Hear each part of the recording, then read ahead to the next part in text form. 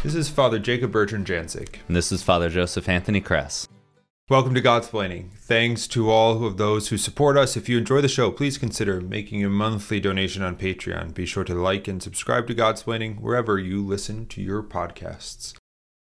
Father Joseph Anthony. What's happening? Here we are. What's crack-a-lackin'? Not much. No. I don't say that, though. So I do. That's like one of my go-tos is what's crack-a-lackin'? Yeah. It's a good opening salvo. I don't think it means much, but for me it works. It makes me think of cracklins. Oh. That I don't like. Oh, I'm sorry. Do you?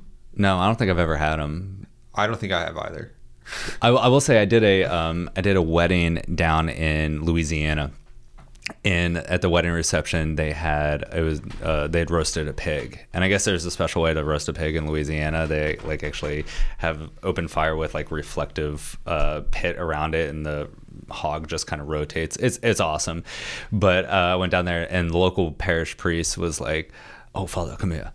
Have you had the pig rinds, the skins yet? It's crackling. It's good." And it had me over there, take it right off the hog and stuff. Louisiana weddings are something to behold. It was a party, but it was good stuff. I'm not opposed. In say, but I don't know if that's for me. Is what I would conclude. Yeah. I'd try it. I think I've tried. Whatever, cracklings don't matter. Doesn't matter. That's not the topic of today's episode. Yeah. We're not talking about spirituality of cracklins or Louisiana weddings, however excellent they may be. They are awesome. Yeah, but not for us today. Today, rather, we're talking about a wholly different topic. Today, we're talking about angels, demons, and you. That's right. Angels, demons, and you. The idea here, is that these are real things. Angels are real, demons are real, you're real, and these are real things that we contend with in the spiritual life or exist with. Maybe, I don't know if you would say we contend with angels in the spiritual life, because contention usually has a negative kind of thing, but they're things that they're beings that are involved in our spiritual life in different ways. And sometimes we can have a sort of misunderstanding of the roles of the spiritual world in our prayer life. So we wanted to look at that. What are angels, demons? How do they exist, interact together? How do they exist, interact with us? That sort of thing, right? So I guess set us up a little bit. Yeah, I think there's a deep understanding of this reality, and it kind of approaches us at an early age. I think all of us have had that experience of maybe watching a cartoon or seeing some kind of comic strip or something where there's that idea that you have an angel on one shoulder and a devil on the other, and they're both whispering things into you. And so it maybe is presenting that there is this reality, that there are spiritual realities that are in tension with each other, and where that battleground or where that kind of point of contact takes place is the individual human person. And maybe the cartoons or things like that approach it or present it in a little bit of a humorous way, but from I think everybody has that kind of concept that there's good and evil and constant tension with each other. This is something that humanity, I think, has struggled with for a long time. But in our engagement with it as Christians and through revelation, we have actually a really deep sense of the reality of the fact that there are spiritual realities at play that actually come into contact with this physical world, mainly in the human person. And that's nothing to be terrified of, and that's nothing to really kind of shudder about. But we can then engage with that and break it down and prepare ourselves for that in real ways. So I think the first thing that we want to talk about is the reality that the invisible world, i.e. the spiritual world, is no less real just because it is not tangible. Right. There are real and powerful spiritual realities out there, both for good and evil, that we engage with. So I think that's the first thing we want to talk about, is that the spiritual realities truly exist. Yeah, and I think it's important to understand like who they are and what they are, right? So even just from like a sort of theological creation point of view, that angels and demons are creatures. They're made by God. They're not gods or like lesser gods, but they're creatures. They're made by God. And in the same way that we human beings have an intellect and a will, so too the angels. They know differently and they kind of will differently, as it were, but they're created and they're creatures. And because of that created reality, because they're not they don't exist on their own as God does. Often we think of angels and like the devil as like, or at least the devil and God as kind of equal, like good and evil kind of things. We don't want to think of that in those terms. We know, or hopefully we know, that the devil and demons are fallen angels, that they were created good and they chose things contrary to God. You could look at different theologians, different church fathers, throughout the centuries, not fathers throughout the centuries, but church fathers and theologians throughout the centuries have sort of given different expression to how and why the Lucifer and his sort of minions fell. Fine, but I think the point to hammer home here is that these are creatures, who are created by God in the sort of hierarchy of creation, and because of that, that comes to bear on their interaction with one another and with us. Yeah, and that's a really, really important thing to see, that they too are creatures. Like I like how you said, like, they're not like lesser gods, and especially with this like tension between good and evil, God being goodness itself and the fallen angels being kind of the representation of evil, we can then look at the devil, Lucifer, and all of his many names as being like on the same level of God, which is not the case. God always has the authority there. The other thing, that this is not a full episode on like angelology or anything, but I think will be helpful for us to understand, like, okay, how do angels differ from human beings? Well, angels differ is the sense that they are pure intellect. They don't have a corporeal reality, which allows them different aspects, different things. And one of the things is their mode of knowing is very different. Right. And so they know entirely all at once. We live in a corporeal reality. And so we gain knowledge through our senses, which means we're constantly adding more knowledge, and which means that gives us an ability to make another new decision. Right. There's a linearity, kind of one thing, build it, yeah. Which means we have repeated acts of will, because our like kind of, I don't want to say like treasures of knowledge keep increasing the more we experience things, the more that we engage with this created reality, because it's linear in that way. So we have to then also have linear acts of will, right? To repeated acts of will. Angels don't. And demons. Well, that's great. For the record, because who are the demons? Angels. They're angels. Yeah. They're just fallen angels. Right. So like that's so important to understand, is that they make one act of will, and it's complete. Where we make kind of repeated, you could say, incomplete acts of will. Right.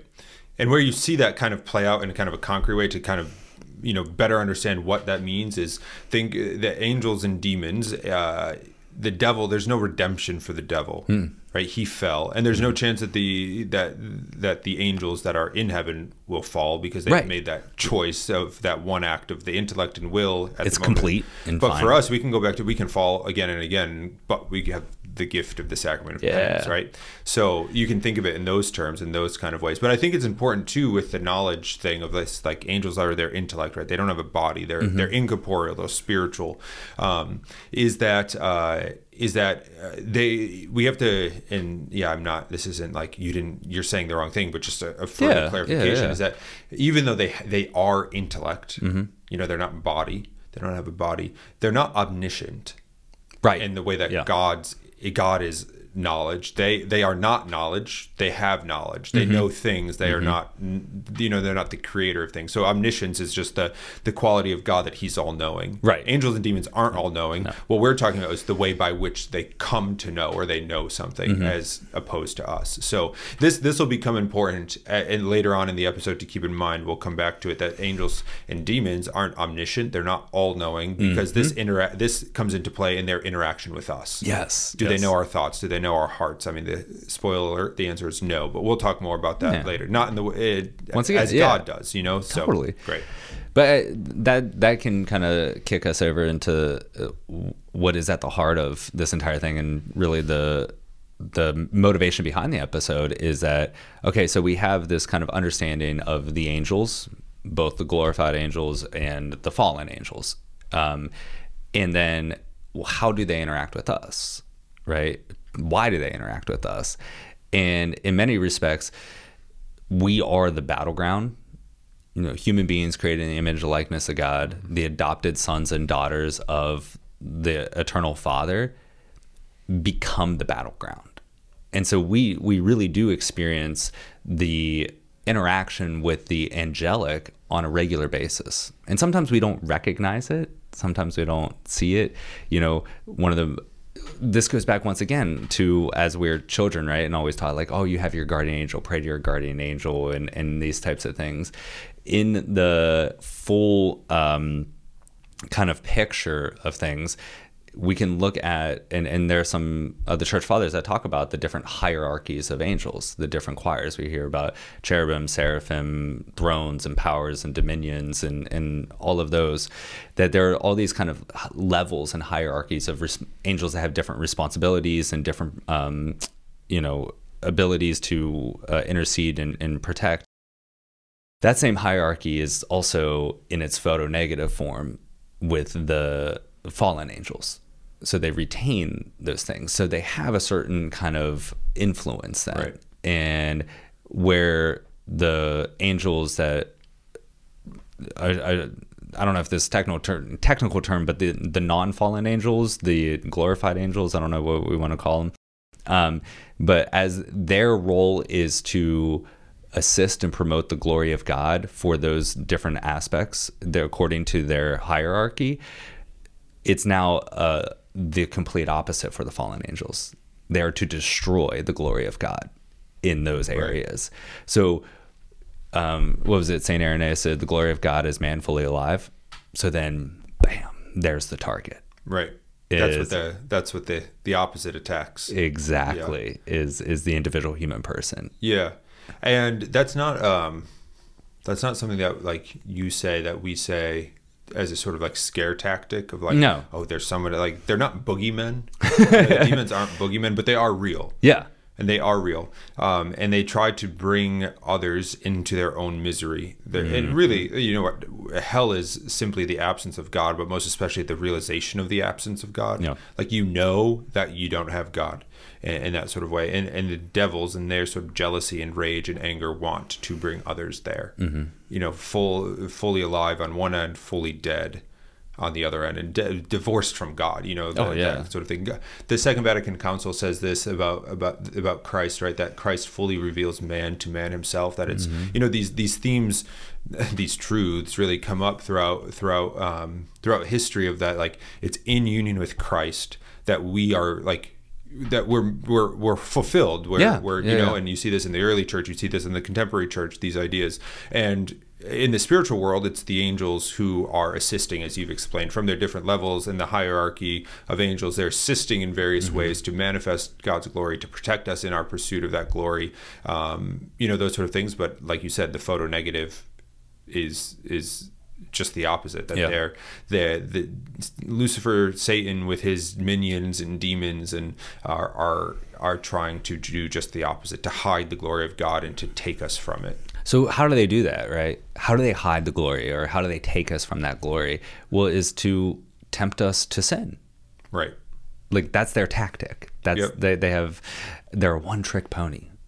They can only tempt us to sin. They can't force us to sin. Right. And that's a huge distinction. Yes. That they propose temptations. They don't cause. They have no control over our will. They cannot cause us to do things. They can dangle the thing out in front of us, but they cannot force our arm to reach out and take it. Yeah. And their powers of motivation, if you will, or temptation, or they can be very effective at what they do. And they, one of the things that I keep kind of making these allusions to, like a battleground or the battle to this, because I do firmly believe that it is a battle, and good kind of battle tactics is to surround and encompass your target, to besiege them, cut them off from all sources of life, right? Cut them off from food sources, water sources, and make their life so miserable that they surrender. Right. And that, I think, it can be a common experience with temptations to sin, that it feels like you're besieged by temptations. Everywhere you turn is another temptation, because that's just this subtle confirmation that you don't have goodness. That if you're experiencing all these temptations, then you have to be the one at fault here, and just succumb to it, quit putting up a fight in that way. But that's on kind of how the tactics. But one of the goals I want to get back to is that the goal of every demon is to simply propose temptation so that the individual will sin. Right. And thus, in sinning, lessens the glory of God and cuts himself off from union with Christ. Right. That's the devil's objective here. Right. And the sort of as you're describing this temptation thing,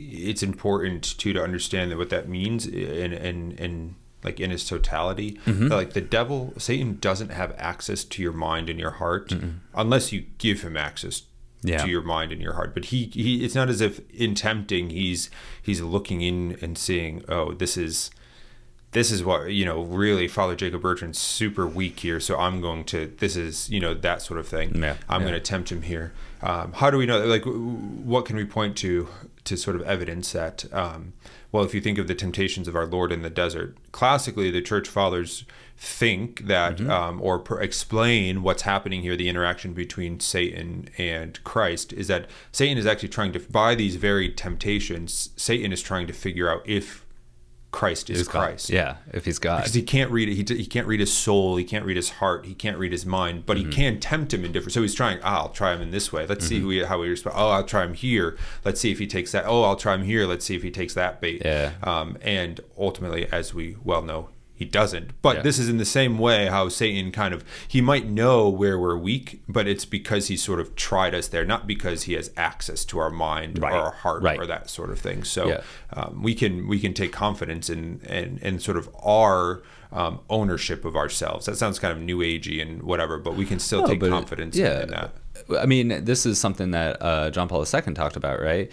Every time he wrote about the total gift of self, he says one must be self-possessed before one can make a gift of self. And so it's not new agey to say, like, oh, I'm in control of myself, or I need to be in control of myself. But no, it's like to be an integrated child of God, an integral, a person that has integrity means to be self-possessed, which you're in command of yourself. So I think that's one of the things that we want to say is, like, well, what's the goal of demons as they interact with humanity? Was to destroy the glory of God in each individual person, is its destruction and cutting them off from union with Christ. So how do they do that? They tempt, sometimes very strongly and sometimes very efficiently. They tempt to sin. Okay, so that's where the fallen angels sit. Now, the non-fallen angels, what is their mission? What's their goal? Well, is to augment the individual's union with God, with Christ, and to allow the glory of God to flourish. And so how do they operate? Well, they actually inspire to virtue, right? They inspire somebody to do good, to maybe lay down their life for love of their friend, in small ways or whatever it is. Or they inspire one to deepen their devotion, to make clear kind of clear the avenues or the paths for the Holy Spirit to create that union with Christ with the individual. So just as we talk, and sometimes it's a little juicier to talk about like the tactics and the motivations of the fallen angels, I don't want to overlook the tactics and the motivations of the good angels too. Right. And just as too, in the same breath, just as the demons fight and like wage war to destroy, so too do the angels fight and wage war so as to protect. To protect creation, to protect all, but also to protect us, individual. You know, we can read of this, like in the book of Revelation, the story of the apocalypse, and you know the angels are sent out to wage war against Satan and all his evil spirits who prowl about the world seeking the ruin of souls. Right? They're sent out with Michael at the head, leading the charge. So it's not. Sometimes we might think, okay, the demons. We get preoccupied, like they're working so hard against me. But it's also, don't forget that the angels are. Yeah, exactly. There's an army ready to with you, behind you. Yeah. And like you were saying, we have total authority over ourselves, right? So we can't. The angels don't, have these insider thoughts and manipulate interiorly unless we give them permission to do that. Well, at the same time, we can mobilize armies of heavenly angels. Like we have total authority to mobilize that at a instant. So not to overlook that possibility or that option as well. Yeah.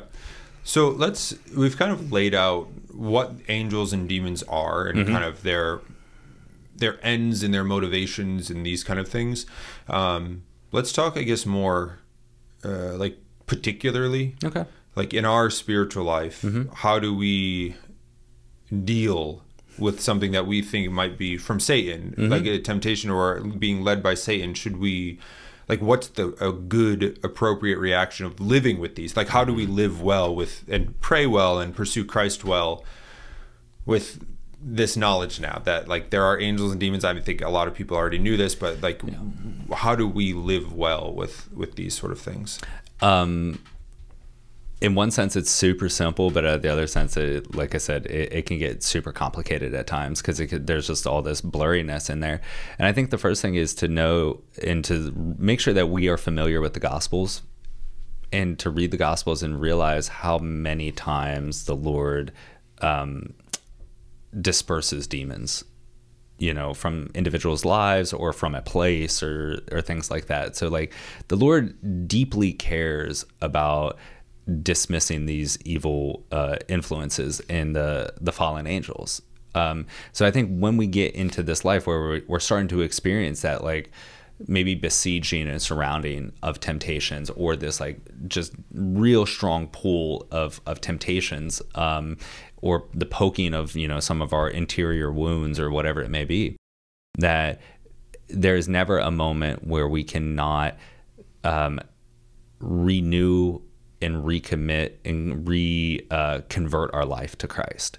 So sometimes just making very clear articulations, we call them like aspirational prayers, short phrases that are prayers. Jesus, I trust in you. Like, Father, thank you for these moments. Those things can be very, very helpful because it's calling down the presence of God into that moment. Right. You said the line, and I think we've circled back to it a few times, but like, the devil can't do anything unless we give him permission to. We give him access.